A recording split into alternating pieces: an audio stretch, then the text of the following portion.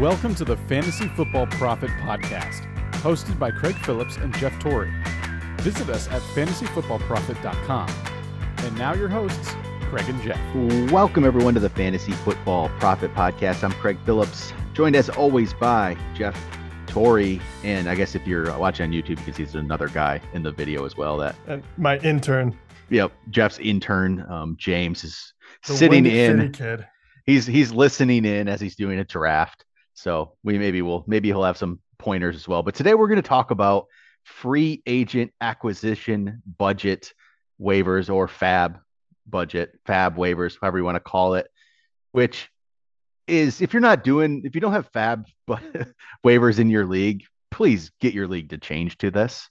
It is by far the best system. That's what we've really tried to talk about this year in leading up to the season, is basically the best way to draft, the best way to play fantasy football. It's auction drafts and it's FAAB budget. There's nothing better than FAAB budget in the season, because just like that kind of setup, auction and then FAAB, you literally control your whole season. You control everything. You're not just, set with, okay, I have the 7th pick and this is all I can get, or I have the 8th waiver claim, so I have no chance at some guy that comes available. With FAAB budget, you can basically get anybody. You just gotta be willing to pay for it, right? So we'll talk a little bit about it. Essentially, if you've never heard of it, if you're doing it for the first time, you will get a budget for the year for free agent pickups. I think the standard is typically around 100, but leagues can go off. The one we're in has 250, so that's the number we're used to. I've seen leagues with 1,000. It can vary. That part really doesn't matter as much as I feel like the actual total. It's more about percentage of what your budget is. If we'll talk about this throughout the season, we'll give out ideas for what to get. We'll give like percentages, right? But either way, you have a certain amount of money. That's all you get for the year to pick up free agents. So, if a guy comes available early on in the year that you think is going to be a league winner type player, you could spend most of your money on it and go after him right away. And then also depends though too on leagues. Before you maybe spend all your money, does your league have $0 pickups available? Do they have $1 pickups available? Or do they have, a lot of leagues will have after the initial waiver claim, it'll be all free agents after that. Personally, I don't like that. I don't know about you, Jeff. I think you guys are the same probably. I like it where it's always auction. It's always the auction waivers. It never goes to all free agency. Yeah. I'm the same way. I want skin in the game. So if you're willing to put someone on your team, I don't want it to be a free ride. You have to pick someone to kick off. You have to put some money towards it, and it maybe not hurt you depending how you look at it, but you have to. It's a strategy. So you're not kind of like, I'll just take whatever defense I can. I'll take whatever. And also, I don't know if we actually said it, but FAAB is FAAB, and It stands for free agent auction budget, just so in case anyone doesn't know. And the big thing about that as well, the other thing you need to know is I think it's always, but it is a blind auction. So we get in there and say, I want a tight end. And this is where it becomes difficult. It's not the person with the most money necessarily, but you can say, I'm going to spend $30 of my $100 budget, and that's a lot. If someone, outspends me by 31, even if that's all they had, then they're going to win the player and you miss out on that opportunity. So the blind bidding is a huge aspect of it. And that is where it becomes very, very important to make sure you watch your budget and you're only spending on guys you believe in. But yeah, that becomes really, really fun, especially early on. And when Craig talks about these big guys that can really turn your season, and like last year, Craig had who was your guy? It was Elijah Mitchell. Yeah. So, and we all of us saw how well that turned out, and he was very big on, I'm going to use a giant chunk of my FAAB budget early on, and if this bites me, it bites me. But running back is very difficult to come by. So there's a lot of strategy behind it. Sometimes it works out, sometimes not. Or you can just use a dollar at a time and get a new defense, a new tight end. So honestly, I've looked at it. I remember we had an episode about that last year where I just said you just spend the money on it, because I've looked at the history for the few years before that, and to be honest, there weren't really, like, you're saving that money sometimes throughout the year for something that never comes, and it doesn't usually.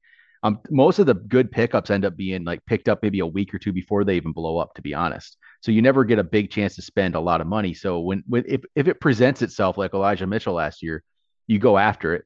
He was a good one. He did get hurt, so it wasn't it wasn't, that one wasn't like a slam dunk. It wasn't perfect, but it did work out. It gave you a running back one for multiple weeks when you needed it. I didn't feel like that money was wasted because nothing else really came about that would have changed anything. But if you're going to do it, if your league's going to set this up, if this is the waivers you're going to do, I think you just have a couple waiver periods and you don't ever let it go to just straight up free agency either. Because personally, I don't like it to be the person who sees the news or hears the news and has the ability to jump on the app quickest gets the player. I hate that. I hate that too. I despise that one. I think it's really, really dumb, first of all. Yeah. And, it really is just whoever has more time in the middle of the day. Yeah. I mean, if that's what our league was set up like, I mean, it would be terrible because if we had set up like the standard ESPN setup where you have waivers and they go at like 4:30 in the morning on Tuesday or Wednesday morning, I'd be setting an alarm for 4:30 in the morning personally. And that's a problem. And I don't want to do that. So thank God we don't do it because I know I would do it. I would do it 100%.